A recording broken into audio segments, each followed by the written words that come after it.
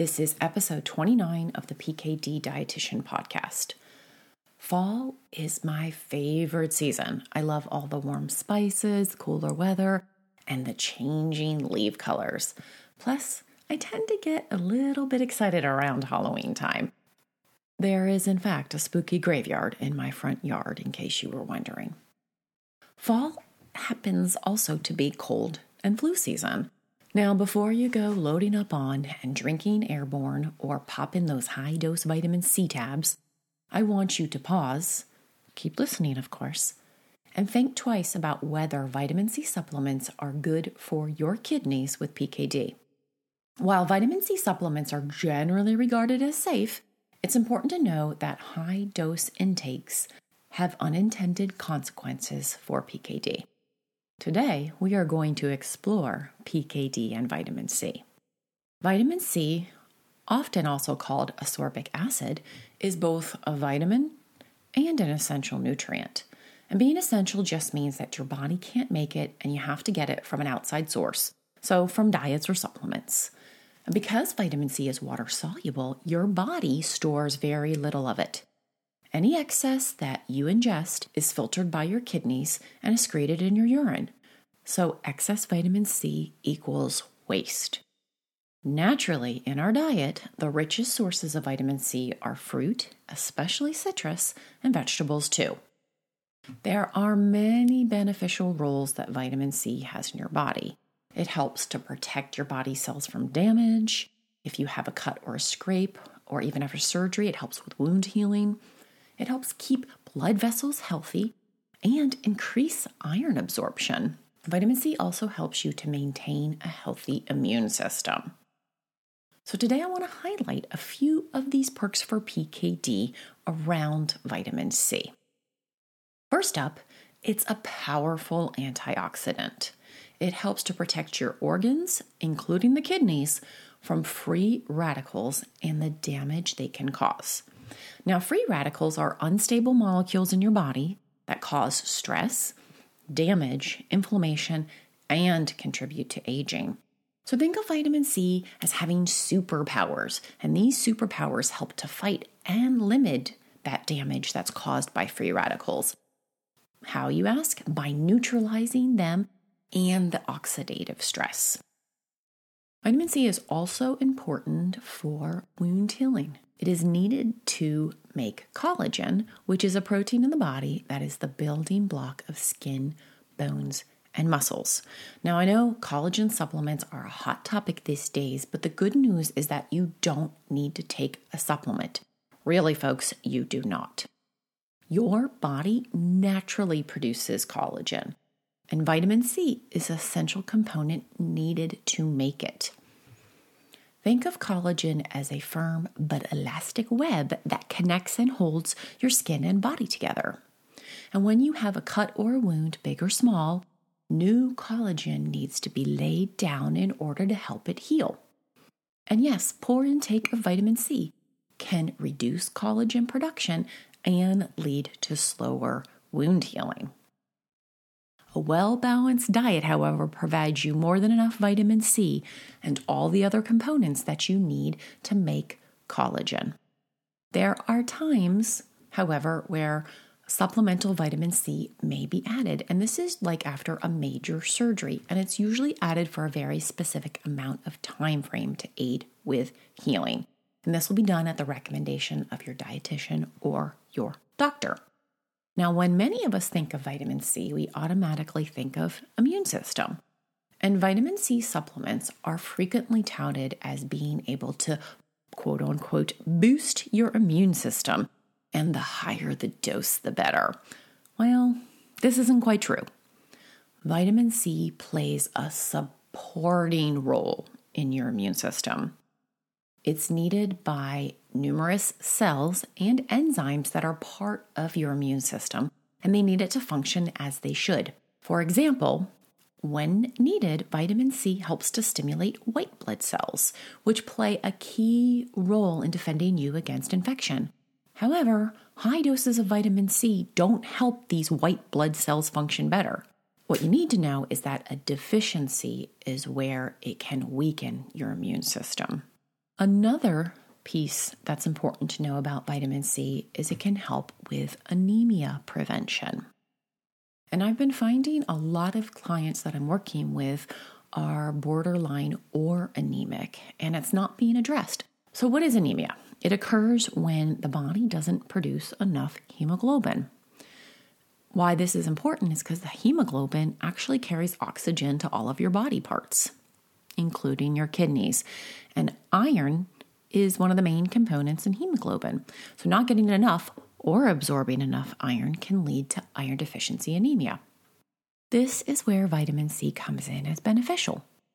Vitamin C helps prevent iron deficiency anemia because it enhances the absorption and uses of plant-based iron. So iron that you're getting from your plant-based sources. Consuming vitamin C-rich foods like that citrus and bell peppers, even strawberries and broccoli, alongside iron-rich foods helps to increase their absorption and can significantly contribute to maintaining healthy iron levels. In fact, my favorite iron supplement has a little bit of vitamin C in it for this very reason. Getting enough vitamin C is especially beneficial if you're a vegetarian or vegan because your iron sources are coming from plants. How much vitamin C do you actually need?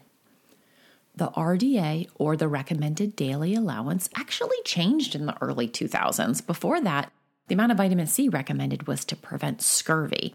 But now the amount recommended is the amount associated with all those good antioxidant functions and those benefits, those perks for PKD. Current guidelines of vitamin C are for men, 90 milligrams a day, and for women, 75 milligrams a day. So to put this in perspective, 1/2 cup of red peppers gives you more than you need for your daily intake of vitamin C. You might be wondering if there is a different recommendation for vitamin C for folks with chronic kidney disease or polycystic kidney disease. There isn't. It's the same recommendation. And of course, there are mixed opinions and thoughts on this. What I want you to know is that you should eat to meet your needs. How do you do that? A good rule of thumb is to aim for 1.5 to 3 cups of fruit and vegetables each day and get a variety. With this variety and intake, you'll get up to 200 milligrams of vitamin C, so more than enough. And believe me, it adds up quickly and is much easier than you think it is. A good question is, can you get too much vitamin C? And yeah, there is actually an upper limit for recommendation. Now, vitamin C has a very low risk of toxicity. Like I said, it's generally recognized as safe. And the upper limit is put at 2,000 milligrams a day. There is only an upper limit because at this dose, folks experience some GI issues like stomach cramps and diarrhea and nausea. So that's why there is an upper limit. Can you get too little? The answer is yes, it doesn't happen that often, and that deficiency is called scurvy. So let's get into supplements a little bit. Vitamin C is abundantly available as a supplement. It is both available as a standalone supplement and as part of a combination of nutrients, like in a multivitamin. But it seems like it's added to everything these days, including cough drops, probiotics, and anything being marketed as quote-unquote immune supporting. The amount of vitamin C added to all of these products can vary greatly. Many multivitamins contain what is considered the daily value for vitamin C. So it's very common to see about 90 milligrams on a multivitamin. However, some of them can have up to 1,000 milligrams of vitamin C per serving. The best way for you to know how much vitamin C is added to your supplement is to flip it over and look at the label. Many people are taking vitamin C supplements at high doses unnecessarily, and it really is worth knowing what you are taking. Let's get into the body a little bit and look at vitamin C absorption. There's only a certain amount of vitamin C that your body can absorb at one time. And this time, it is a lot less than you think it is. Well, at least less than all the marketing out there promoting vitamin C supplements as a cure-all. When consumed or taken in moderate doses, and I'm talking 30 to 180 milligrams a day, you will absorb up to 90% of that vitamin C, and your body will use it. Higher doses, and I'm talking greater than 500 milligrams, have a lot less of their total vitamin C absorbed. It is just too much at one time. Your bodies are smart and your kidneys are smart. And once they get the vitamin C that they need, the rest of it is considered waste, filtered, and removed. Looking at those even higher doses, like those in the products like Airborne, the 1,000 milligrams of vitamin C touted in them is absorbed at about 50%. So around that 500 milligrams. The higher the dose you take, the less is absorbed.